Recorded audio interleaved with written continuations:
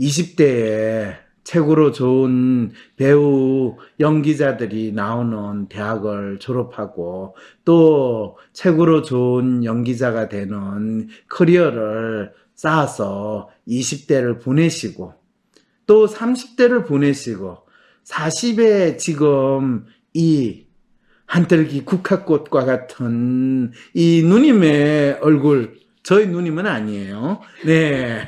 20대나 30대 분들, 아니면 이분 남편분이 보기에는 그런 누님의 이 모습으로 앉아있는, 그냥 일반적으로 여배우라고 표현하는 어떤 아주 멋지신 분이십니다. 그런데, 이분이, 저는 지금, 어떤 사람인가요? 어떻게 살아야 될까요? 제가 20대 때 진짜 열심히 내가 성공한 배우가 되기를 바라는 마음으로 살았는데, 지금 결혼도 하고 애도 2명 낳고 키우면서 있는데, 제가 이제 배운지 좋지 아니도 제가 잘 모르겠어요. 지금보다 안정되고 싶고, 그렇게 되면 여러 가지 제가 느끼는 많은 삶의 어려움이 해결될 것 같은데, 박사님, 제가 뭘 해야지, 어떻게 해야지 저 문제가 해결될 수 있을까요? 여러 유튜브 보다가 박사님 유튜브 보고 어쩌면 제가 진로 상담이라는 거 한번 받아보려고 왔는데 저에게 답을 주세요. 이런 마음으로 오셨죠, 그죠? 네. 이제 이 여배우님은 상담을 하러 온다고 하면서도 내가 특별히 상담을 받으면 내 마음이 좀 편해지고 내가 현실적으로 잘 살아갈 수 있는 길도 들으면 좋고 안 들어도 상관이 없고 굳이 박사님하고 상담을 해야 되는데 박사님이 우리 애하고 이 상담을 했다가 엄마가 어떻게 살아야 되는지 좀 고민하는 게 더 필요할 것 같아요. 라고 하니까, 이거 한번 가보자. 이 느낌으로 오시지 않으셨어요? 그것도 있는 것 같고, 제가 최근 들어서는 사실 저를 막 에너지를 좀 올리고 있었거든요. 자기 개발, 이런 것도 막 자꾸 듣고. 그렇죠, 보고. 그렇죠. 근데 새해가 됐으니까. 네. 작년부터 약간 그런 마음이 계속 들었는데, 그때 이제 진로가 필요하다 하시니까, 그러면은 내가 가서 진로에 대해서 좀 들으면, 내가 조금 그런 진로는 데서. 듣는 게 아니고 마시는 거예요. 진로 못 마셔. 그러시군요. 근데, 그러면 내가 더 잘 살기 위해서 필요한 것들을 얻을 수 있지 않을까라는 마음으로 오긴 했던 거예요. 근데 그게 막연히 어떤 건지는 정확히 모르겠고. 그렇죠. 우리가 몸이 아프면 병원 가서 의사 만나가지고 이야기를 듣든지 진찰을 받든지 약을 받아오는데 심리 상담을 한다는 거는 그냥 몸이 아픈 사람하고 똑같은 거예요. 마음이 아프거나 마음이 불편하거나 사는 게 자기 생각대로 안 될 때 심리 상담을 하고 자기가 상담을 할 때는 내가 이거는 물어봐야 되겠다든지 내가 이런 문제나 어려움이 있는데 그건 내가 어떻게 해야 된다든지 생활을 하다 보니까 어릴 때랑은 또 다른 느낌들, 그렇죠. 현실을 그렇죠. 이제 맞닥뜨리면서 느껴지는 것 같아요. 현실을 맞닥뜨리면서 그 현실이라는 걸 좀 구체적으로 표현하면 어떤 식으로 표현할 수 있을까요? 예를 들어 집 구할 때라든가 이런 것도 내가 살 수 있는 좀 번듯한 집이 있어야 되는데 내가 집이 없어 집을 구해야 된다 이런 생각이 들 때 그런 거에 크게 신경 쓰고 살던 사람은 아닌데 그렇죠. 또 아이들이 생기고 하다 보니까 그럼요, 이게 달라지고 그럼요. 살다 보면서 또 집주인하고도 생기는 것 같기도 하고. 그럼요. 그러면서 이제 제 현실을 보게 되고, 그래서 본인이 왜 이렇게 살았지? 약간 현실적인 존재감을 확 느낀다 이런 생각이신 거예요. 그런 것 같아요. 그리고 M자도 궁금했고. M자가 뭐가 궁금해요? 제가 살면서도 문득 아직도 살아있는 것 같지 않다고 느끼는 것들, 그냥 알 수 없는 괴로움들. 나는 살기는 사는데 내가 살아있는 것 같지 않고 네. 항상 알 수 없는 괴로움에 시달리는 것 같은데 네. 나라는 사람은 어떤 사람인가?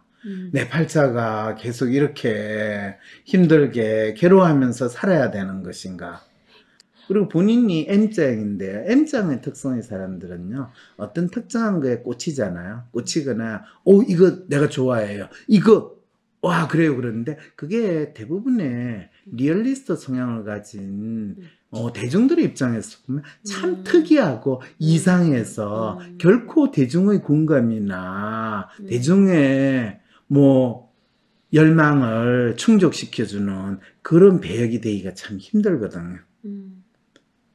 그 말은 뭐냐면 본인이 주어지는 배역은 어쩔 수 없이 하니까 그 연기를 하더라도 그냥 가만히 있거나 발로 연기할 수밖에 없는 거고, 본인이 꽂히는 연기는 워낙 독특하고 이해가 안 돼서 이미 그 드라마나 그 전체가 인기를 끌 가능성이 없는 이런 안타까운 상황으로 항상 본인을 몬다는 거, 그건 본인도 느끼시지 않으세요? 조금 그런 걸 좋아했던 것 같아요. 그런 걸 약간, 좋아했던 것 같죠. 네네. 어둡고 조금 그런 걸 좋아했어요. 근데 그게 어둡냐 밝렸냐의 이슈가 아니라 나에게 맞는 배역이 뭐냐. 그리고 내가 마음이 끌리고 내가 좋아하는 배역은 그 많은 사람들은 별로 관심이 없고, 또 내가 그거를 아무리 잘 재현한다 하더라도 본인 스스로 그 역할을 하는 거에 대해서 또 다른 아픔을 겪게 되거든. 어릴 때부터도 그 주인공 역할이 매력적인 게 아니라 그 옆에서 불쌍한 역할들 막 그런 게 저한테는 더 매력으로 늘 보였어요. 그럼요. 그거를 지금 본인이 완벽하게 생활에서 셋업했잖아. 그 불쌍해 보이는 남편도 이제 내 옆에도 없고, 또 이제 불쌍하게 보일 수 있는 이 자식도 이미 2명이나 셋업했으니까, 집에서 이제 각각 배역으로 완전히 집이 한편의 드라마처럼 매일 생활을 할 수 있는, 이야, 훌륭한 지금 드라마를 찍고 계시네요. 밝고 매력있고 이런 여주인공 역할을 제가 크게 매력을 못 느끼니까 그것 또한 저한테 안 되는 건가? 희한하게 자기 문제를 엉뚱하게 해석하시는 또 재주는 있으시네요. 그거하고 아무 관계가 없는데. 하여튼, 네, 그래서. 나중에 30대 때 고민됐던 건 내가 왜 20대는 사실은 그 감정은 없었어요. 내가 살아있는 느낌이 없다 이런 거는 20대까지는 크게 못 느꼈고 20대 후반 30대 때 느꼈어요. 그때 갑자기 이게 우울증이라고 말하는, 그러니까 우울하면서 갑자기 힘이 빠지고 의욕이 제가 없고, 사실 어딜 가서도 잘 자고 그냥 차만 타면 자고 막 그러게, 그런 사람이었는데 잠도 안 오고 그냥 불면증이 느닷없이 왔어요. 그냥. 그때가 본인이 사실은 본인 커리어상에서 좋을 때였어요. 좋을 때 아니에요. 그러니까 커리어 때 이제 막 시작하고 이제 조금 잘 되려고 그렇죠. 하고 막 이럴 그런데 때인데 본인이 원하는 대로 되지는 않아요. 분명히 잘 될 거는 같은데 이게 내가 진짜 원하는 데인가라는 것에 대해서는 계속 퀘스천이 드는데 그게 무슨 이유인지는 몰라요.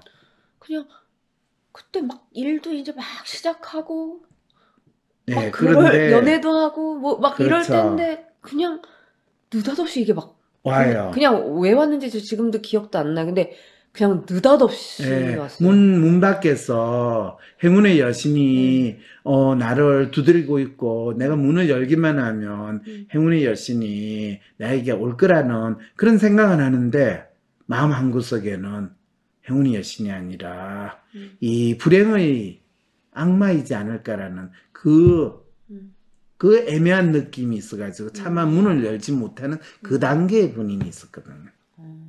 그럴 때 본인이 우울하고 힘도 떨어지는데 본인한테 중요한 배역, 멋진 배역이 됐을 때 본인이 그걸 이뤄냈을까요? 못했을까요? 못했을 것 같아요. 그리고 그때 좋은 기회들이 왔으면 좋은 기회들이 왔다고 본인은 믿고 싶은데 그 기회가 좋은 기회인지 뭔지 모르겠지만은 내가 그거를 한다라는 거, 그걸 잘할 것인가에 대해서 본인은 좋다기보다는 두려움과 네네. 불안이 더 컸던 그 네, 시점이에요. 그 말씀을 아까부터 드리고 싶었었어요. 제가 뭐가 기회가 오면 저는 그게 두려워요. 그럼요, 큰 그럼요. 역할이 오면 두렵고 그럼요. 어떤 좋은 기회가 오면 두려웠어요. 그래서 그걸 그럼요. 피하고 싶었어요. 그럼요. 그래서 그런데 그거를 본인은 돌아서 힘들게 제가 자꾸 가더라고요. 막. 그거는요, 본인이 돌아 힘들게 가는 게 네. 아니라 본인이 그 두려움을 피해서 도망가는 그 상태에 있었던 거예요. 그거는 몰랐고 그냥 나는 왜 이렇게 자꾸 나중에 든 생각이었는데 나는 왜 이렇게 힘들 길로 자꾸 선택해서 돌아가지? 나한테 돌이켜보면은 좋은 제의들이 왔었는데 근데 주위에 친구들도 그래. 너는 왜 그때 그걸 안 해? 왜 놓쳤어? 막 이러는데 놓친 게 아니에요. 놓친 게 아니고 그 제의가 본인한테 왔는데 본인이 거기에 대해서 뭔지도 모르고 남들은 좋다고 하지만 본인한테는 그게 좋은지 나쁜지에 대해서 생각조차도 없었고요. 두려웠던 예. 것 같아요. 그래서 좋다라고 표현하는 건 나중에 본인 대신에 다른 사람이 그 배역을 했을 때 좋은 결과가 있으니까 저게 내한테 먼저 왔는데 이런 식으로 본인이 생각해서 좋다라는 거지. 본인한테 왔어도 본인이 그거에 대해서 정확히 알지 못했기 때문에 어차피 본인 스스로 자책하고 자학하는 경험이 조금 더 분명히 일찍 아마 왔을 정도일 가능성이 커요. 네, 저는 성공했어도 제가 힘들었을 것 같고 성공했으면 본인 이 세상에 없었을 것 가능성이 같아요. 전 커요. 그 생각을 막연히 네. 했어요. 제가 성공하면 자살할 것 같았어요. 네. 그런 얘기를 심지어 매니저도 한 매니저가 있었어요. 너는 그래요? 나중에 자살할 것 같아. 막 이런 얘기를 또 했었고. 그 매니저 근데 그 사람이 좋은 사람은 아니었어요. 그 사람 때문에 더 힘들었어요. 본인의 뭔가 스페셜한 거를 캐치는 했어요.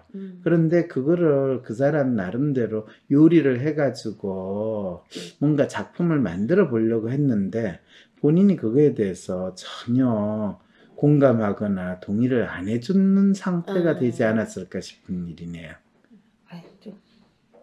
생각도 하고 싶지 않아?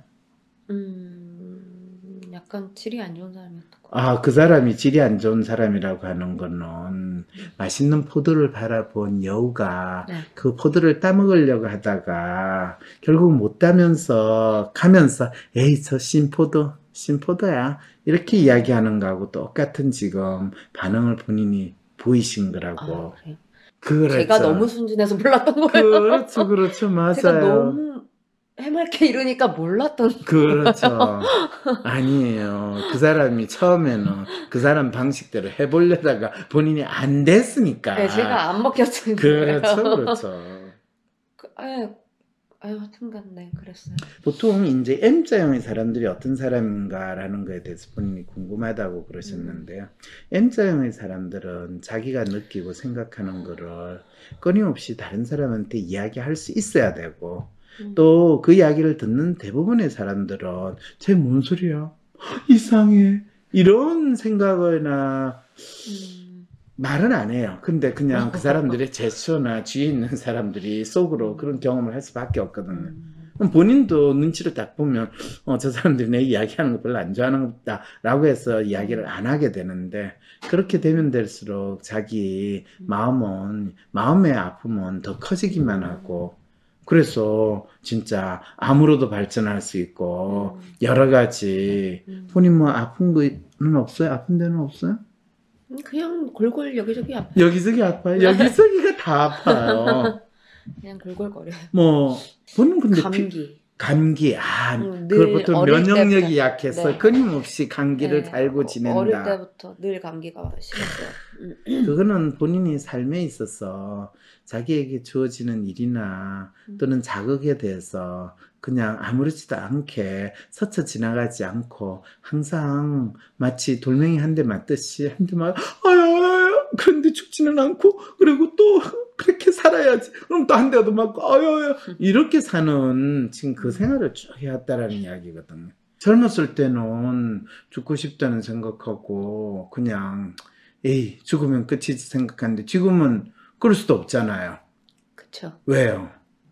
이제 아이가 있으니까. 그렇죠. 애도 있고 한 명도 아니고 애 둘이 있는데 내가 뭐 남편까지 하면 애 셋이나 있는데 어쨌든 이 세 애를 뭐 책임지고 살아야 되는 게 또 엄마로서의 이 나름대로 삶의 이유인 것 같고. 근데 내가 진짜 엄마로서 어떻게 잘 살까라고 하지만 엄마로서 세 애를 키우려고 하면 남편이 뭐 나를 잘 살 수 있게 하면 좋은데 남편조차 애 그룹에 속하는 상황이면 이건 진짜 엄마 안 하고 싶다라는 마음이 드는 그 상황이잖아요. 어깨가 너무 무겁죠. 어깨가 무겁죠. 맞아요. 그럴 때 저 진로를 찾고 싶습니다. 이럴 때 이게 말이 되는 소리예요? 어떻게 보면은 더 힘든 상황이기도 한데 그렇기 때문에 제가 더 막 잘 돼야겠다라는 생각이 들어서 내가 잘 되기만 하면 내 자식 새끼들이 잘 될 거고 잘 살 거야. 지금 이 생각을 하시는 거네요. 그것도 있고 제가 조금 더 편할 것 같은 느낌. 아, 본인이 그러면 지금 네. 나름대로 힘들고 네. 때때로 죽고 싶다는 생각이 드는 거는 본인이 잘 못 되기 때문에 그렇다라고 생각이 든다는 이야기네요. 그렇게보다도 물리적으로 힘든 거는 해결이 될 것 같은 느낌이에요. 막 육체적으로 제가 해야 할 일이 너무 많으니까. 본인이 지금까지 살아오면서 네. 물리적으로 힘든 게 본인이 힘들었어요? 아니면 본인이 심리적으로 힘든 거, 마음이 아픈 게 진짜 본인한테 그게 아팠어요? 더 컸는데 결혼하고는 그 생각조차도 잘 사실은 할 여력이 없고 그냥 그거를 닫고 살았던 것 같아요. 그냥 그럼 본인의 묻어두고. 지금 모든 문제는 결혼하고 난 게 문제네요. 그렇잖아요. 결혼하기 전에는 물리적인 뭐 환경이나 어려움은 별로 크게 나를 괴롭히지 않고 나의 마음의 아픔, 심리적인 괴로움이 나를 진짜 어떻게 살아야 될지, 왜 사는지 이런 고민을 했는데 결혼을 딱 하고 나니까 심리적인 고민, 그거는 아예 생각조차, 지금 당장 이전에 결혼하기 전에 혼자 살 때 느꼈던 물리적인 환경이나 이런 것보다 더 힘든 상황이 되니까. 그래서 그냥 한편으로는 잡생각은 없어서 좋다. 그렇죠. 생각을 해요. 네, 얼마나 내가 좋은 일이에요, 그게. 이런 생각은 안 하고 살 수 있겠구나. 근데 문득문득 그게 아예 안 나오면 되는데 또 확 올라올 때는 또 확 올라올 올라오고. 때는 있죠. 네, 그래서 이게 장단점은 있으나 그런데 그러면 본인은 정신을 못 차리는 것 그렇죠, 같아요. 그렇죠. 근데 어차피 네. 이 마음의 아픔이나 심리적 문제로 정신을 못 차리는 거나 물리적인 어려움이나 뭐 경제적 상황 때문에 정신을 못 차리는 거나 어차피 정신을 못 차리는 건 마찬가지거든요. 그렇잖아요. 그래도 정신 차리고 살아야 되지 않을까요? 아니, 정신 차리고는 살아야 되는데 일단 정신 못 차릴 때 네. 그럴 때는 당연히 정신 차리고 사는 게 좋죠. 네. 근데 한번 이게 더 나은 생각해보세요. 것도 같긴 한데 그렇죠. 나긴 한데 그래도 문득문득 내가 지금 이렇게 사는 게 맞나라는 생각이 들죠. 그렇죠. 근데 한번 본인이 처한 상황을 생각해 보자는 거예요. 본인이 처음에 20대 때 네. 혼자 뭐 살거나 결혼 안 했을 때 그때는 본인이 뭐 먹는 거 입는 거 생활하는 환경이 어쨌든 그건 별로 중요하지 않아. 자기가 누구이고 자기가 뭘 어떻게 해야 되고 이 어떤 자기 마음의 아픔, 누구도 자기하고 통하는 것 같지도 않고 사람들이 나를 제대로 이해하거나 알아주는 것 같지도 않고 그러니까 내가 왜 살아야 될지 모르는 이 혼자만의 고민, 고통, 그리고 누구랑 통하거나 이 세상에서 내가 어떤 사람이다라는 것을 인정받거나 이렇게 못하는 데서 오는 마음의 아픔, 이게 무엇보다 더 컸거든요. 네. 차라리 하루 이틀 굶은 거는 차라리 그건 괜찮아. 어차피 다이어트 한다고 굶는데 뭐 이래 굶나 저래 굶으면 상관이 없는데 사람들이 내가 하는 이야기를 못 알아듣거나 또는 내가 있는 거 없는 거를 아예 없는 사람 취급하거나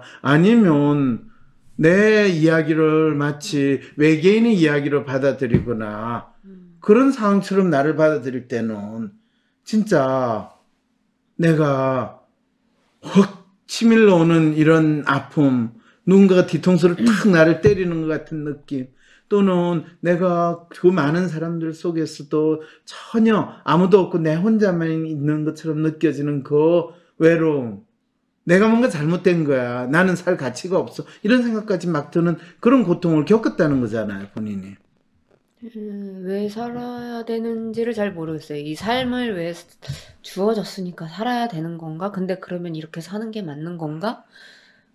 본인이 네. 왜 살아야 되고 자기가 어떻게 살아야 되는 걸 고통스러워했던 게 본인이 20대 때 진하게 느꼈고 네. 그 진하게 느끼는 거는 사실 본인이 물리적으로 힘들어하는 것보다 더 심하게 본인한테 아픔을 줬다. 이 부분에 대해서 내가 확인하려고 지금 네. 계속 질문을 하는데 왜 그 부분도 계속 지금 도망가세요? 아, 그래. 맞아요. 그게 더 힘들기는 더 힘들죠. 그렇죠. 네. 그런데 놀랍게도 이 남편을 만나가지고 결혼을 했어. 결혼을 했을 때는 어쨌든 뭐 좋아서 했던 내가 저 인간을 구제해줘야 되겠다라는 마음에서 결혼을 했던 대부분 저 현실 프로파일에 M자형으로 나오는 여성분들은 남자를 항상 내가 구원해줘야지. 나라도 저 남자를 돌봐주지 않으면 세상에 누가 돌봐나. 뭐 완전히 비 오는 날 비 맞고 있는 멍멍이, 저 골목길에 있는 멍멍이 야옹이 정도 수준으로 저 불쌍한 거를 내가 구해줘. 이렇게 그 사람에 대한 한없는 연민과 애틋한 사랑을 느끼는 그 관계로 결혼할 가능성이 너무 높거든요. 그렇게 몰랐어요. 아니 그때 당연히 모르죠. 그거를 알았으면 어떻게 결혼하겠어요. 그런데 그렇게 되면 그 사람하고 내하고 뭔가 통하는 것 같고 나처럼 이 버려진 영혼을 내가 구원하는 것 같은 내가 마더 테레사가 되는 것 같은 그런 마음을 가지는 게 이 여배우님이 30대 겪은 그 마음이라는 거 충분히 이해가 되거든. 네. 그리고 이 M자형의 분들은 본인보다 진짜 10살 정도 많은 남자랑 결혼하든가 아니면 서너 살이나 심지어는 5살, 6살까지 나이 차이가 나는 남자랑 어린 남자랑 결혼하는가 이 패턴으로 결혼을 할 가능성이 상당히 높거든요. 그 왜 그러는 걸까요? 본인이 그 카테고리에 속한다는 거죠. 그런 거, 그쵸. 그렇죠. 많은 쪽이에요, 본인은. 어린 쪽인데. 어린 쪽이에요. 사실 그렇죠. 저는 오빠랑 결혼하고 싶었거든요. 그럼요. 본인 오빠도 나이가 10살 이상 되는 오빠. 그리고 본인이 보면 약간 놀랍다, 신비롭다 그러면서 저 사람하고는 우리는 안드로메다에 같이 있더라도 서로 대화가 통하는 사람이고 신비감을 느껴주는 사람하고 결혼할 가능성도 있어요. 근데 그렇다 하더라도 그 남자를 본인이 돌봐야 되는 그 엄연한 나이가 많아도 미래는 별로 바뀌지 않아요. 왜? 그 남자 자체가 이미 상당히 똑똑한 세계의 사람 있을 가능성이 높거든요. 에? 똑똑한 세계? 독특한. 네네네. 그쵸. 그러니까 본인하고 대화가 통할 가능성이 돼요. 되게 본인하고 비슷한 M자형의 30대 아가씨분들, 특히 전문직이에요. 뭐 심지어는 아나운서나 의사나 심지어 변호사 이런 분들하고 내가 상담을 할 때도 M자인 경우에는 딱 그 패턴이에요. 아니면 벌써 일찍 한번 결혼해가지고 이혼한 경우. 되게 뭐 본인하고 4-5살 조금 한 7살 정도 차이 되는 오빠, 그 오빠가 나의 모든 거를 다 이해하고 나를 보호해주고 감싸줄 거라고 생각을 하고 결혼을 했는데 막상 보니까 그 본드라고 멋있던 그 오빠는 지가 잘났어. 그럼 차라리 연하가 낫네요.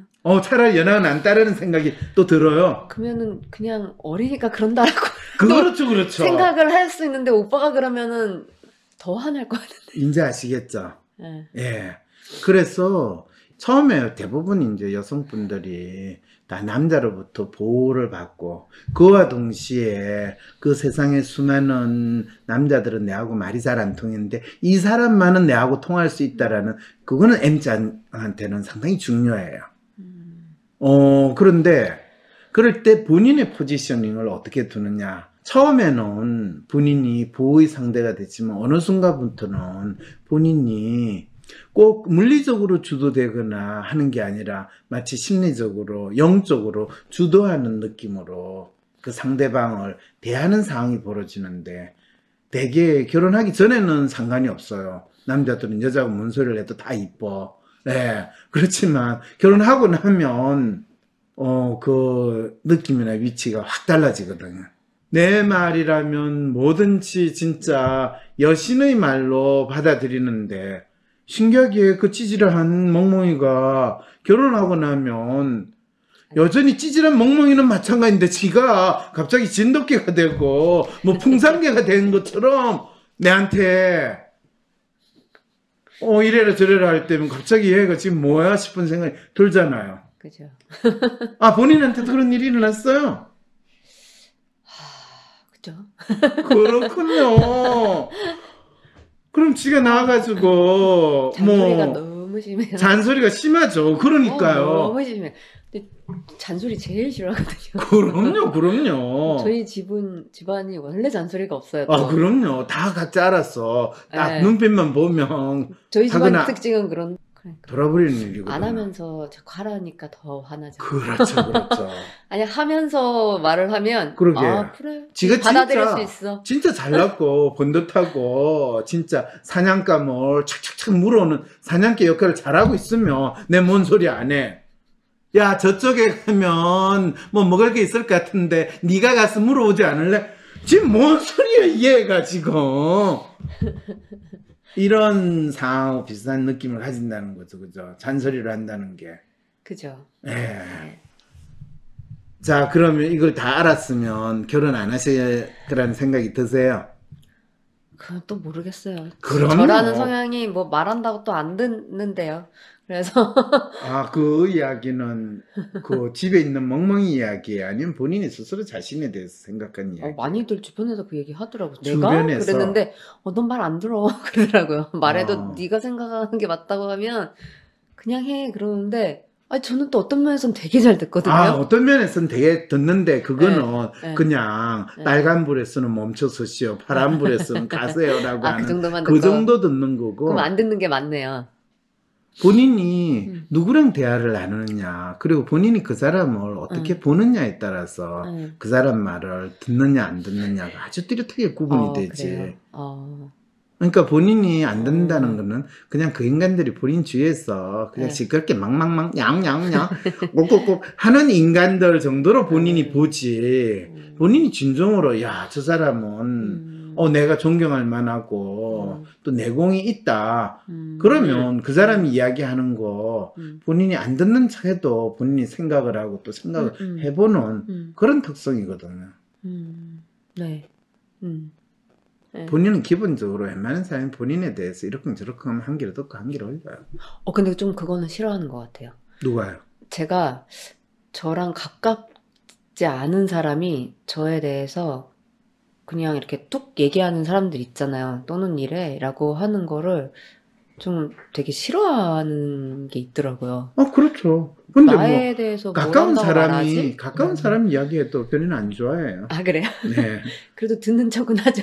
그러니까 듣는 척은 하는데 본인이 듣는 척을 하든 안 듣는 척을 하고 싫어하든 어차피 안 듣는 측면에서는 차이가 없다는 거예요.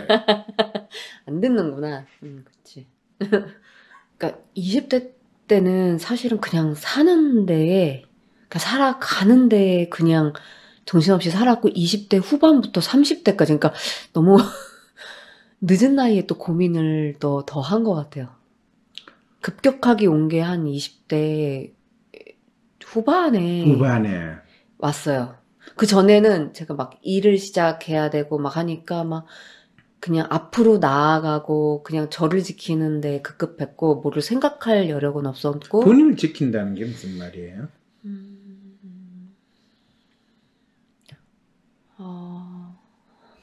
저를 지킨다. 그러니까 배우가 되려고 막 오디션을 열심히 보러 다니고 뭔가, 그러니까 제가 성인이 되고 저를 책임질 수 있게 뭔가 내 일을 만들어야 되고 그런 것들을 향해 가는 걸 정신이 없었고.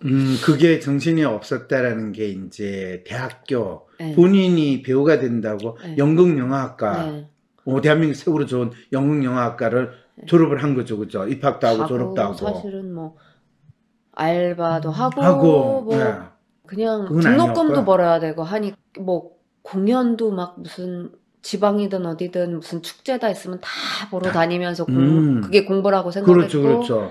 엄청 열심히 살았네요.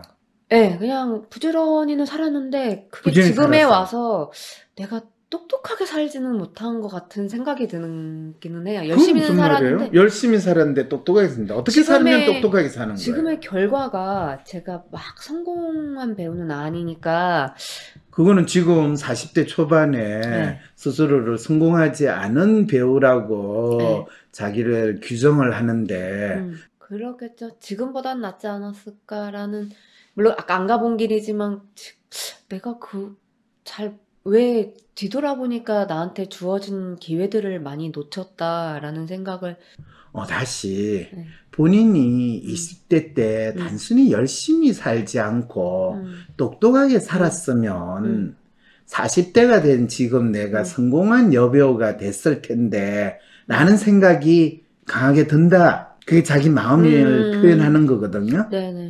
지금보다 지금보다 훨씬 나았을 거라고 하거든요. 네, 나았을 것 그런데 같아요. 본인이 그 마음을 제가 그렇게 읽어준다면 네네. 본인은 지금 자기가 어떤 사람인지를 모를 뿐만 아니라 심지어는 본인이 20대 때 생각했던 그 똑똑한 삶의 방식을 택해서 갔다 하더라도 지금하고 별 차이가 없은 삶을 살고 있을 텐데 라는 생각이 저는 막 들거든요.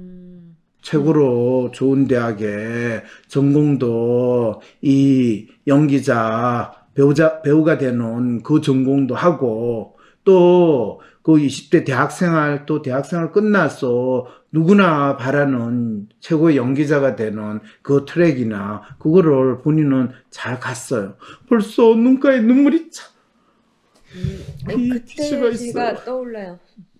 그때가 떠올라요? 언제가 떠올르세요?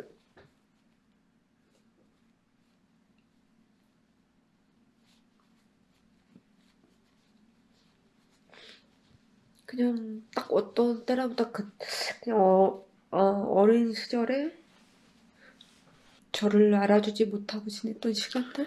어린 시절에 그러니까 그 20대든 내가 뭐 나를 40대든 알지 못한 네네네네. 채로 보낸 그 시간이 너무나 안타깝다. 이 생각이 드신다고요.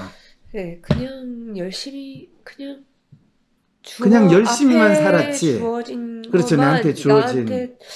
그때는 어리기도 했고. 그렇죠. 어리기도 그냥 하고. 나를 돌아볼 여유는 없었던 것 같아요. 자기를 돌아보는 누님 같은 꽃 뭐 이렇게 이야기할 때는 되게 40대 50대가 너무 써야지 이야기를 하지 20대가 무슨 자기를 돌아보기는. 그냥 어떤 제 마음이나 그런 것들을 전혀 그냥 다 닫고 살았던 것 같아요. 그래서인지는 모르겠는데 그냥 갑자기 불현듯 그때를 막 얘기하다 보니까 떠오르니까 그냥 애써서 열심히 사는 제가 안쓰러워 보이는 것 같아요. 그때의 저를 약간 이렇게 딱 보이는 느낌인데. 그렇죠. 그때가 딱 보이는데 그때는 딱 그렇게 못 느꼈는데 지금 돌아서 그 얘기를 하다 보니까 되게 안쓰럽게 그냥 열심히 살았구나라는 생각이 들어요. 안쓰럽게 열심히 살았구나. 네. 누군가가 그런 질문을 하거든요. 어이. 그냥 그 시절이 힘들었기 때문에 같아요. 20대는 힘들어요. 지금 나이 되니까 돌아가고 그냥 그 자체로 예쁘구나라는 생각이 또 드니까 그래. 근데 또 막 그 힘든 걸 다시 하고 싶진 않은데. 그런데 20대 그 자체는 또 예쁘다고 느껴지는 그냥 거. 요즘에 이렇게 보면 그냥 예쁜 것 같아요. 네. 그때는 현실을 못 느끼고 그냥 꿈이 있고 미래를 보면서 이렇게 갈 수 있는 나이잖아요. 한계가 보인다고 그래야 되나? 그런 느낌인 것 같아요. 긍정적으로 생각하면 저도 막 그래 아직 뭐 지금 시작해도 젊은데라고 하지만 또 한편으로 이렇게 살면서 겪어온 것들이 아 이제는 본인이 얼마나 그런가 이런 살았다고. 느낌이 드는 거예요. 분명히 그냥 본인 스스로 지금 자기가 처해 있는 상황이나 자기가 생각하는 미래 이런 거에 대해서도 정확하게 파악을 하지 못하고 있거나 또 20대 때는 그냥 열심히 산다고 알지 못했던 자신의 자기 자신이 어떤 사람인지 또 자신의 정체성 뭐 잘 몰랐어요. 그럼 40대는 지금 잘 알고 있냐? 그런 것 같아요. 모르죠, 그죠? 그런데 남들이 넌 누구냐 하면 저 배우인데요. 그래도 한때는 잘 나가고 저 얼굴 보면 사람들이 알아도 보는 사람도 있는 배우인데요. 그럴 때 그러면 네가 배우라는 건 너 정체성 아니니? 아니 뭐 배우라는 거는 제가 생계를 유지하기 위해서 했던 일이지 저 정체성이라고 하기에는 저거 엄청나게 잘 됐으면 몰라도 뭐 제가 윤여정 씨 정도만 됐으면 제가 여배우를 하는 거에 대해서 저 정체성을 이야기할 텐데 그러지는 못했어요. 아니 그럼 뭔 소리예요? 윤여정 씨가 당신 나이 때 잘 나가는 배우였어요? 무슨 소리야? 잘 나가기 남자한테 뭐 그때는 이혼 당했다고 그러든지 버림받았든지 어쩌고저쩌고 그렇게 해가지고 애 키운다고 언젠가 그랬잖아요. 윤여정 씨가 본인이 뭐 오스카상인지 뭔가 상 받는 거 그거는 내가 네 버려먹이고 네 학비 내느라고 미친듯이 연기를 해서 오늘의 내가 돼서 고맙다야 그렇게 표현할 정도로 자기의 삶에 대해서 표현해야 되는데 본인은 아주 그런 삶을 살지도 않았으면서 마치 내일 죽을 사람처럼 지금 이야기하고 있는 그것도 참 다 사셨어요? 아니 한편으로는 그 나한테도 기회가 있을 수 있어. 그래 아직 멀었지라는 생각도 있으면서도 또 한편으로는 될까? 이런 마음이 있는 것 같고 본인이 그런 것 그렇게 같아요. 이야기하니까요. 네. 지금 이야기하는 마음으로는 네. 본인한테는 기회가 없고요. 뭐가 되든지 모르겠지만 될 가능성이 없어요. 왜 그런지 아세요? 믿음이 없어서요? 예, 본인 자신의 네. 기회에 대해서 본인의 어떤 변화나 본인 자신에 대한 믿음이 없어요. 그 믿음은 주 예수님, 하나님, 부처님, 알라신 그런 절대자에 대한 믿음은 있을지 몰라도 본인은 자기 자신에 대한 믿음이 없는 상황에서는 본인의 미래는 없는 거나 마찬가지고 지금 본인이 느끼는 현재나 본인이 지금까지 겪어왔던 과거가 단순히 연장되거나 반복적으로 일어날 뿐이라는 거. 그 말은 이해가 되세요? 네. 그래서 본인은 그냥 이전에 살아왔던 본인이 20대, 30대로 그냥 계속 살기를 원하신다는 말인가요? 아니요. 그건 아니죠. 그건 아니에요. 네. 아니니까 여기 와야겠죠? 아니니까 여기 왔다고요? 네. 여기 오면 뭐 아니 뭐라도 저는 시도를 지금 하는 거니까 변하고 싶어서. 무슨 시도요? 와서 상담을 받는 거 자체가 저는 그래도 저한테는 또 뭔가 하나의 시도니까. 상담을 받는 것 자체가 하나의 시도다. 아침에 일어나서 밥을 먹는 것도 내가 또 하루를 살아가는 시도이고 오늘이나 내일이나 똑같은 방식으로 살아가기 위한 시도로 아니, 방식은 바꾸고는 싶어요. 근데 뭘 어떻게 바꿔야 될지는 잘 모르겠어요. 본인은 방식을 바꾸고 싶다고 하지만 본인이 어떤 믿음을 가지고 살겠다라는 그 마음이 없는데 방식을 바꿔봤자 뭐 밥을 먹을 때 숟가락으로 먹다가 젓가락으로 먹다가 아니면 손으로 집어 먹다가 그 방식을 바꾼다고 해서 어제 밥 먹던 게 오늘 밥 먹던 거하고 달라지지 않아요. 근데 왜 방식만 바꾸면 내 삶이 달라질 거라고 생각하세요? 제 마음이 먼저 바뀌어야 되는 거군요. 확 내 거가 됐는지는 모르겠지만 지금 말씀 들으니까 그 내 마음을 본인 마음 아닌 것 같아요. 본인 마음이 바뀌어야 아니고 되는구나. 남편 마음이고 이 자식 새끼들 마음이고 또는 내 주위에 있는 친구 마음이고 내하고 지금 상담하는 황 박사 네 마음인 것 같아요. 어떻게 좀 네 마음 좀 바꿔가지고 내 살길 좀 딱 찍어가지고 알려주면 안 되겠냐? 지금 이 마음으로 저하고 상담하시는 것 같은데요.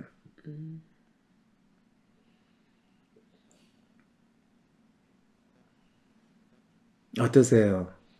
지금 제가 그렇게 이야기하니까 본인이 송곳으로 콕콕 찔리는 느낌이 드세요? 아니면 그래 니는 떠들어라. 내가 뭐 원래부터 누구 이야기도 안 듣는데 지금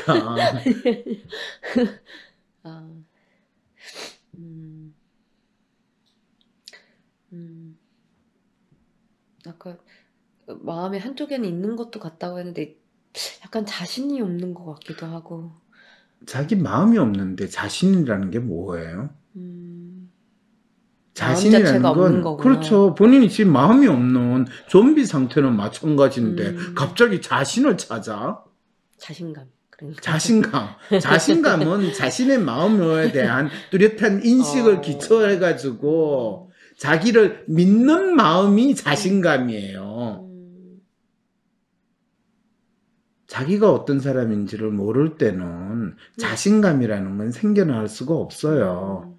그냥 절대자 신에 대한 믿음, 그거를 이야기하고 그 신이 내 마음대로 해줄 것이라고 기대할 때는 그냥 자신감, 예수님, 부처님, 알라 신이시여 라고 할 수 있을지는 모르겠지만 지금 본인은 계속 자신감만 있으면 내가 뭔가를 더 잘할 수 있을 텐데 라고 이야기하는 거는 하나님만 믿으면 예수님이 내한테 임하시기만 하면 부처님이 자비를 베풀어 주시기만 하면 지금 이 믿음으로 이 마음으로 지금 저는 어떤 사람인가요? 저는 어떻게 살아야 될까요? 이 말을 지금 계속 반복적으로 하시고 계시거든요. 어떻게 하면 좋아요? 어떻게 하면 저번에보다 더 잘 살 수 있을까? 이런 기대로 새해마다 매번 토장 비결도 보고 용한 집에서 점도 보고 운세, 타로도 봤는데 아직도 달라질 것 없는데 인생 도대체 문제가 뭐지?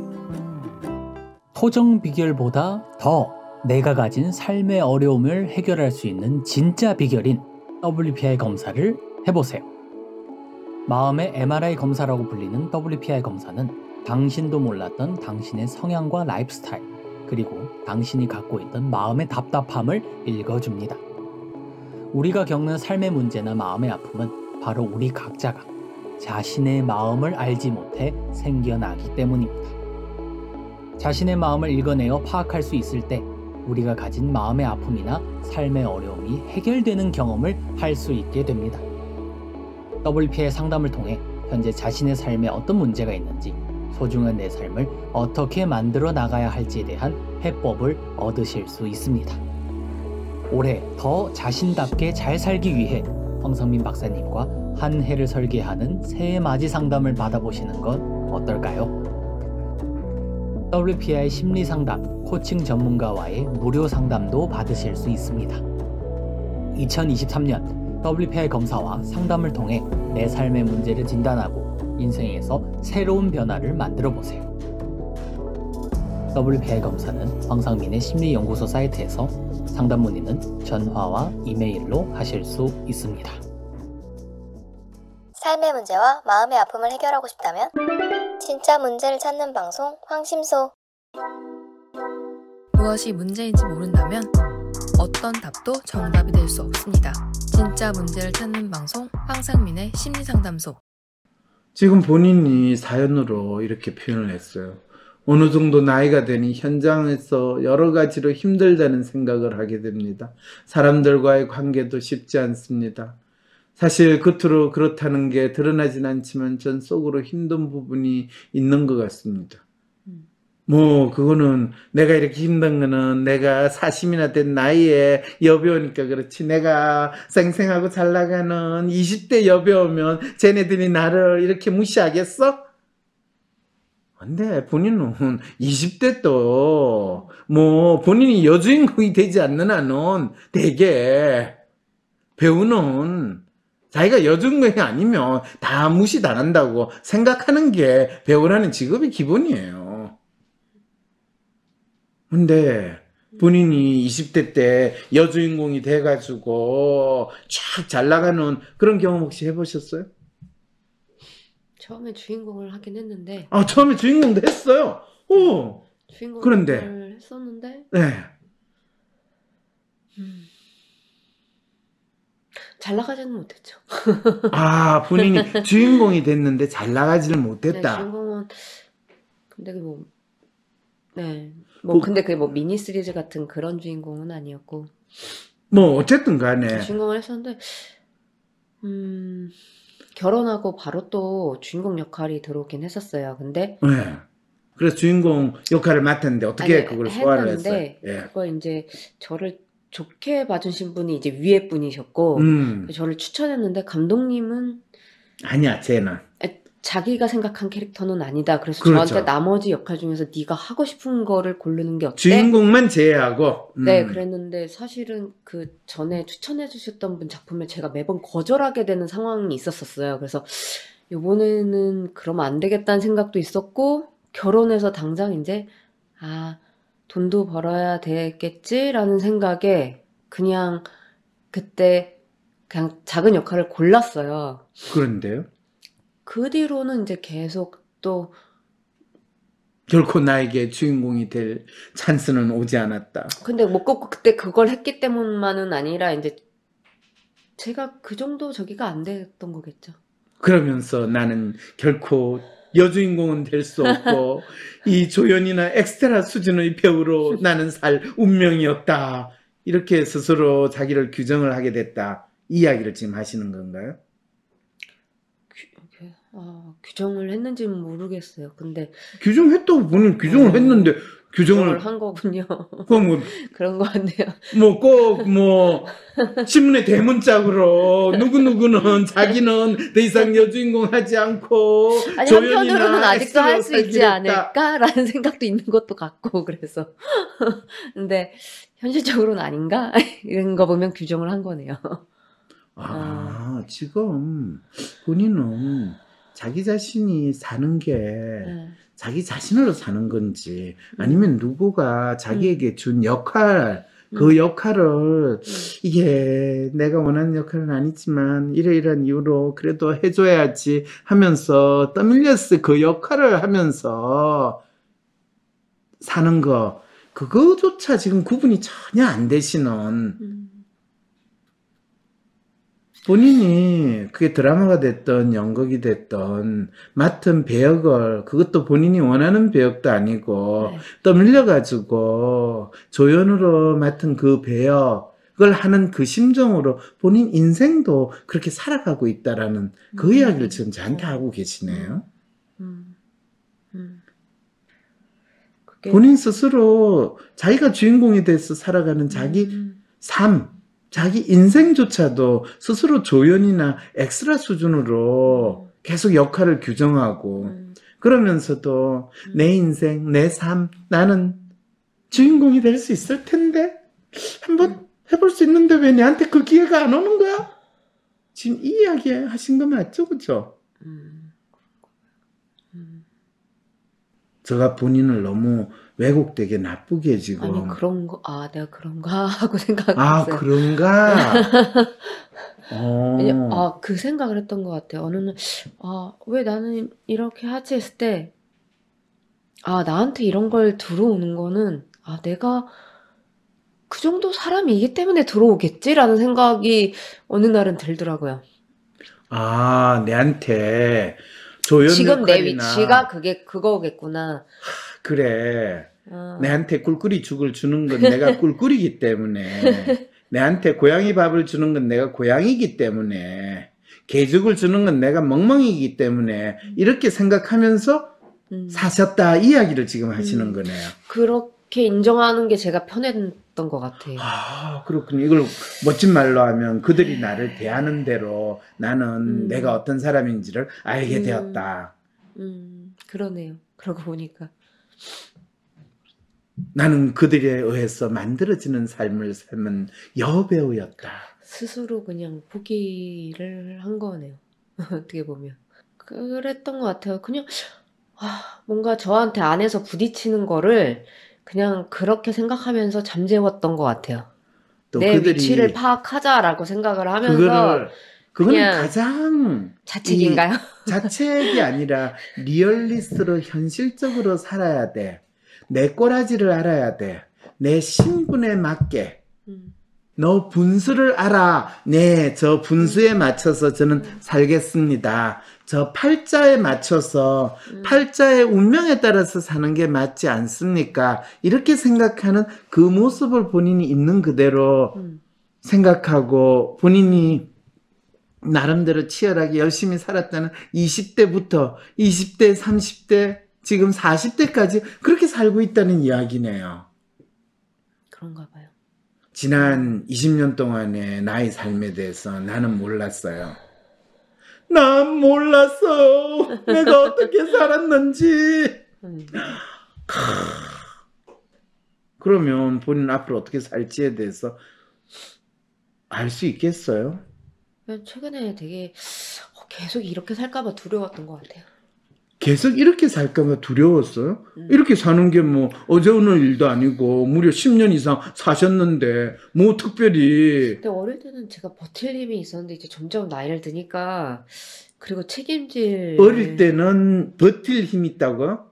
요즘 그나마 젊은 친구들에게는 존버할 힘은 있었는데 그냥 점점 조금 지치고 그리고 또 어쨌든 책임져야 할 아이들이 아직 어리고 그런데 내가 40이 넘어서 힘도 딸리고 또 키워야 되는 애들이 있었어 라는 거는 본인 문제에 대한 정확한 인식도 아니고 본인 문제도 아닌데 본인이 지금 엉뚱하게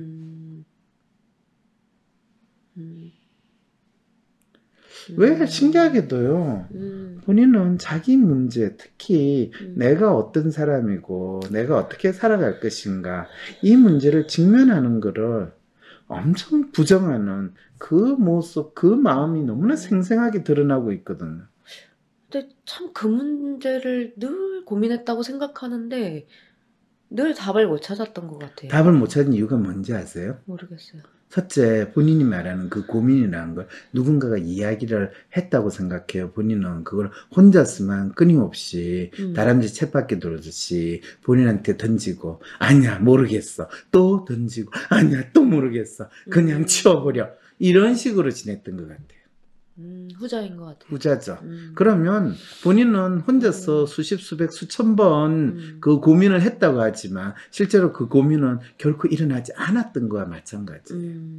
근데 그 고민을 누구와 이렇게 나눌 만한 것도 누구도 없었던 것 같기도 또 해요. 그거야. 찾으면 되지. 본인이 사실 찾다가 이 본인이 남편하고 결혼하게 된 거고 사실 그 고민 비슷한 게 조금이라도 있었으니까 결혼했지. 그게 없었으면 남편하고 결혼하게 되지는 않아요. 그때 당시에는 제가 또 그 마음 많았던 것 같아요. 주변에서 이제 죽음을 좀 많이 봤는데, 내가 내일 죽을지 모레 죽을지 모르고, 당장 무슨 일이 일어날지 모르는데 뭘 그렇게 앞을 고민하면서 살아? 그러면서 그때는 또 되게 다른 마음이었어요. 그래서 그럼요. 결혼해보고 아니면 헤어지면 되는 거 이런 생각으로 결혼했는데 그게 아닌 거예요. 뭐가 아니에요? 그러니까 그렇게 쉬운 문제가 아니었구나. 그래요? 그래서 그때는 쉬운 그랬어요. 문제가 아니라는 거 말은 무슨 뜻이에요? 그렇긴 한데 또 헤어지는 그러니까 것도 쉽진 지금 않네요. 네, 헤어지는 것도 쉽지 않아요. 만나는 것도 쉽지 않고 헤어지는 것도 그때 쉽지 왜 이렇게 않고. 만나는 걸 쉽게 만나는지 모르겠어요. 아, 그때. 본인은 쉽게 만났다고 생각해요? 저 그전에는 진짜 고민하고 막 그랬었는데 그때 별로 고민이 없었어요. 바로 그때 왜 그런지 알아요? 본인이 그때는 자기 자신에 대해서 자신감도 있었고. 네, 그때 또 좀 변화했을 때였어요. 그럼요. 그때는 본인 나름대로. 다르게 살겠어. 그렇죠. 그리고 조금은 살만했거든요. 그 전까지 굉장히 그 친구가 죽으면서 굉장히 우울했어요. 그럼요. 그러다가 어느 그 친구가 병 때문에 죽었는데 네. 그런 역할을 맡아서 그 단막을 주인공을 했어요. 그렇죠. 그러면서 그 역할을 하고 나서 제가 그때 그 촬영 중에 교통사고가 났어갖고 끝나고 입원을 했는데 입원해서 혼자 있는데 뭐가 이렇게 딱 이렇게 에너지라고 그래야 되나 뭔가 이렇게 싹 바뀌는 느낌이 드는 거예요. 뭔가가 달라지면서 아 그래. 내가 조금 다르게 살아야겠다. 그렇죠. 생각을 내가 안 했어요. 하던 바보 같은 짓을 하자. 저 불쌍한 남자 내가 구제해주자. 아니, 이 생각이 확 든 거죠. 아니 그 전에는 제가 뭐 하나 할 때 너무 생각이 많고 그렇죠. 고민이 많았는데 그렇죠. 너무 생각하지 말고 살자. 그렇죠. 그렇죠. 뭐 네. 앞일을 내가 뭐 한다고 고민한다고 되지도 않는데 이제 뭘 알겠죠. 본인은 생각하지 않고 살면 죽음의 길로 바로 빠진다. 아 그럼 그렇네요. 근데 앞일을 생각하지 않고 결정을 하면 앞일을 완전히 망가뜨린다. 그럼 생각을 했을 때도 그렇게 뭐 올바르진 않았는데 그 생각을 잘못하고 산 거예요. 그렇죠. 그렇죠. 오, 이제 조금 머리가 도시네. 그럼요. 제가 또 깊이 있게는 잘 못해요. 네, 그러게. 그때가 20대세요? 30대? 30대였어요. 30대. 네. 어린 시절을 그냥 보낸 것 같은 느낌이. 아니요, 그거는 누구나, 어떤 사람이나 20대 때 힘들게, 치열하게, 열심히 산 사람들은, 자기가 그렇게 사는 것이 무엇을 위해서 살고, 자기가 왜 사는 것만 정확히 알았으면, 30대 때 그것이 충분히 빛을 발하게 되는데, 안타깝게도 본인은 20대 때 그렇게 열심히 살면서 본인이 어떤 사람으로 왜 무엇을 위해서 열심히 사는가에 대해서는 생각을 해보지 않은 채로 네. 그들이 원하는 삶에 그들이 나에게 던지는 배역에 끼워 맞추면서 본인이 본인 나름대로는 열심히 산다고 했지만 거의 미친 듯이 살았다라고 이야기할 수 있는 거예요. 목표나 목적도 없었던 것 같아요. 그럼요. 그리고 사실 배우로 성공하고 싶다는 생각도 없었어요. 그냥 배우가 되고 싶다는 생각만 했지 막 스타가 되고 싶다, 어떤 배우가 되고 싶다도 없었고 그냥 배우가 됐으면 좋겠었는데 또 사람들이 알아보지는 않았으면 좋겠어 뭐 이런 마음도 있었고 진짜요? 예, 그냥 좀 이상한 건데 누가 저를 아는 게 싫었어요. 그건 사실 N자형의 사람들이 항상 가지는 네. 전형적인 거거든요.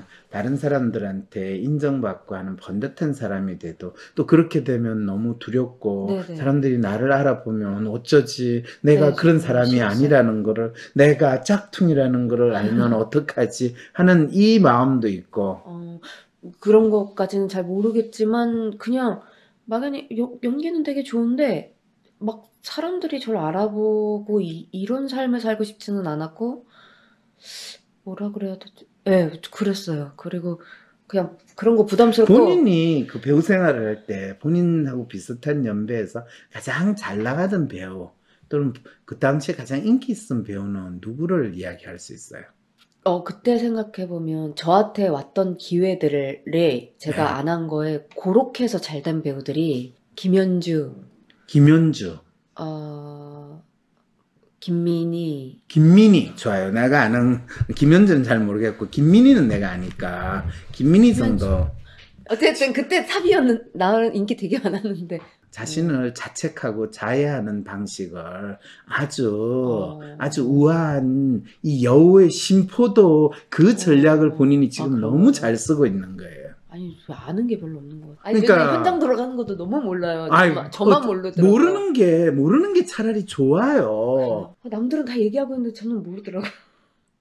그런가요? 근데 저보다 잘 나가는 사람들이 더 잘 아니까 내가 너무 부족한가라는 생각을 하는 본인은 거예요. 진짜 본인보다 잘 나가는 여배우가 왜 잘 나가는지에 대해서 전혀 알고 싶지도 않고 인정하고 싶지 않다는 마음을 지금 이렇게 표현하면서 그런 거예요? 쟤네들이 내보다 똑똑하고 많은 걸 아니까 잘 나갈 거야. 나는 아는 것도 없고 그러니까 내가 못 나가는 게 당연하지 뭐. 세상은 공평하잖아. 똑똑하고 많이 아는 사람이 아무래도 잘 살 수밖에 없지 않겠니? 이런 식의 놀라운 지금 자신의 아주 자학적인 믿음을 자기에게 끊임없이 강요하고 있다라는 거. 그건 이해가 되세요? 발끝부터 머리끝까지 자학이 아닌 게 없으세요. 왜 이렇게 자학할까요? 본인은 이거를 본인의 배역으로 하면 자학의 여왕, 내조의 여왕이 아니라 자학의 여왕으로 나올 수 있는 지금 원단을 보여줄 수 있는데. 근데 또 그런 역할도 해보고 싶어요. 그냥 끝까지 그렇죠. 가는. 그런데 안타깝게도 대한민국 드라마에는 복수의 여왕은 배역으로 해도 자학의 여왕은 아무도 그거를 보고 싶어 하지 않으니까 그런 드라마는 안 나와요. 왜냐하면 대한민국 드라마를 보는 사람들의 기본적인 심리는 자책과 자학으로 가득 찬 사람들이 내 대신 저 원수를 갚아주고 복수를 하는 더 글로리, 그걸 보면서 사람들이 쾌감을 느끼는 이유가 뭔데요? 이런데 그 배역을 하고 싶다고요 지금? 그런 드라마가 오래전에 하나 있었는데 그거 보면서 저런 거 한번 하고 나면 되게 시원하겠다라는 생각을 한 적이 있었어요. 누가 사람이 저한테 잘못하면 다음엔 안 그러겠지 하고 그냥 그렇게 다음에 안 그러겠지. 저 사람이 다음에는 안 그러겠지. 그렇죠. 내가 힘든 살았어요. 거는 내 탓이 아니고 저 사람 탓인 것이야. 다음에는 내한테 잘해줬으면 좋겠는데. 저한테 그러면 다음에는 안 그러겠지 그냥 그러고 넘어가고 그랬던 것 같아요. 그랬군요.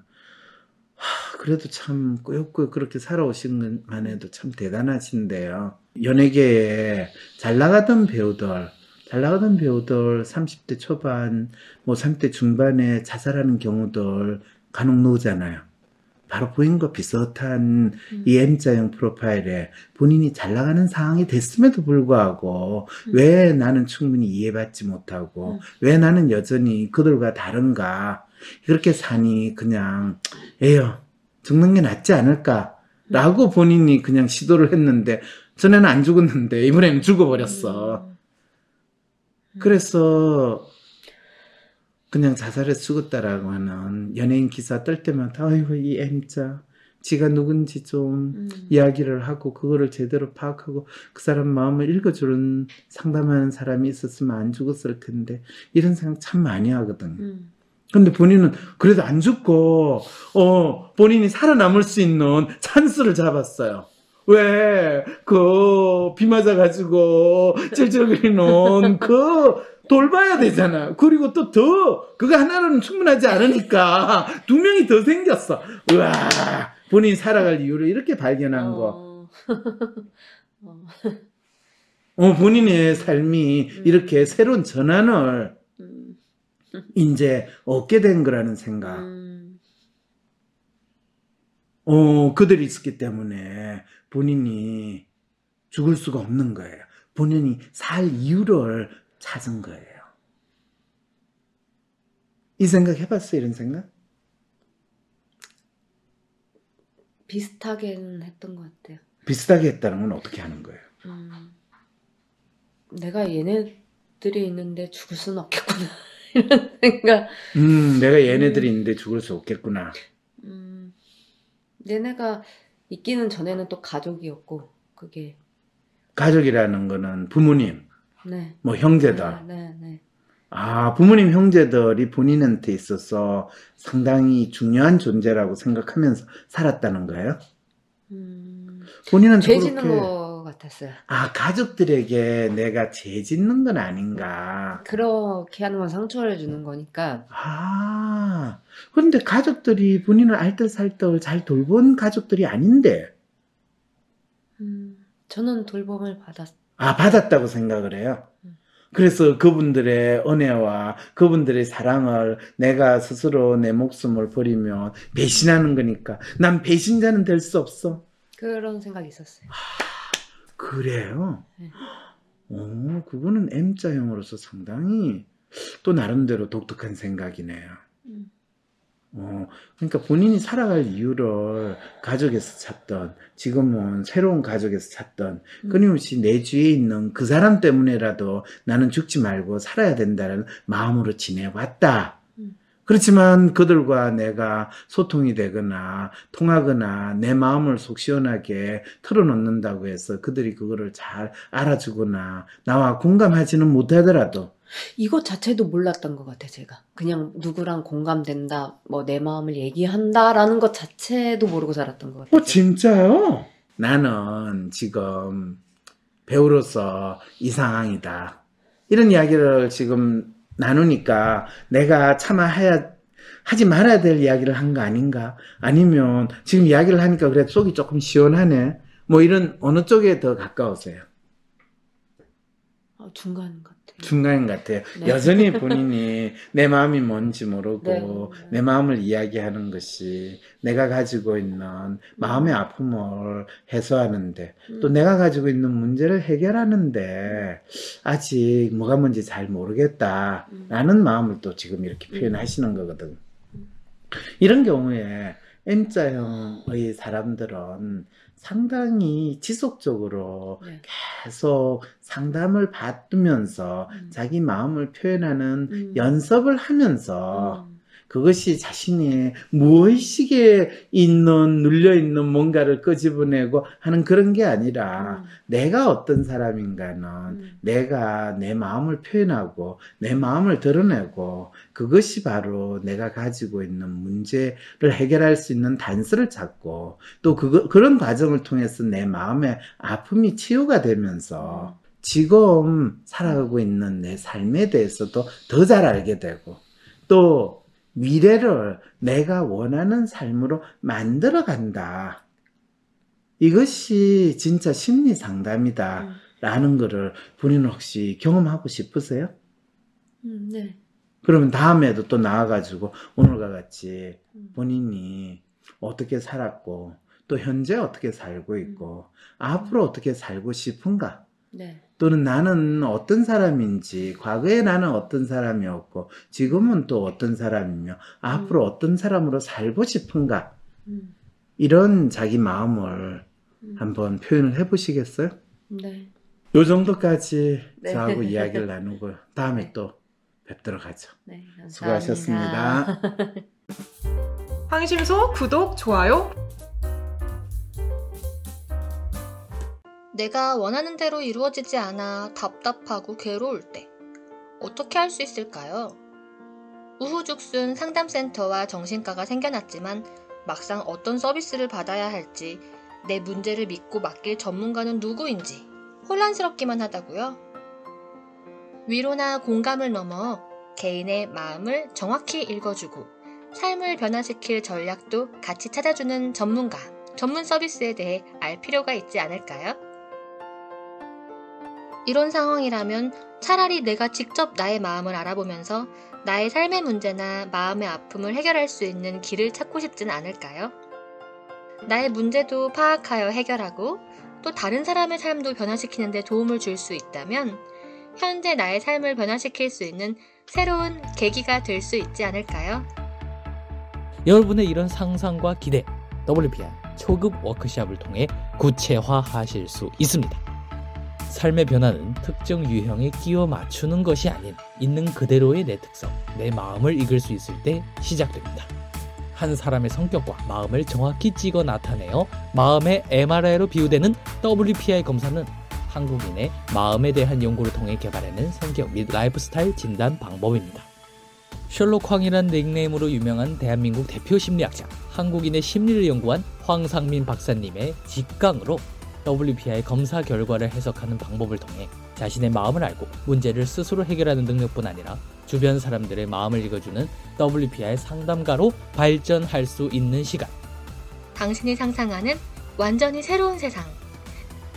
이제 WPI 초급과정 워크숍에 참여함으로써 여러분의 삶을 바꿀 수 있는 새로운 기회를 찾을 수 있습니다. 온라인 교육 시대에 새롭게 바뀌어진 WPI 초급과정. 온라인 원격 교육으로 누구나 쉽게 참여할 수 있습니다. 신청하세요. WPI 초급과정 워크샵. 강의 구성은 이렇습니다. 오전에 WPI 상담 코칭 과정 소개, 인간의 성격과 WPI 성격 구조에 대한 이해. 오후에는 멘토와 함께하는 조별 토론과 WPI 상의 5가지 자기평가 유형에 대한 이해. 그리고 황 박사님께서 직접 참가자들의 프로파일을 해석해 주시고 내 사연에 대한 1:1 원포인트 레슨까지 받으실 수 있습니다.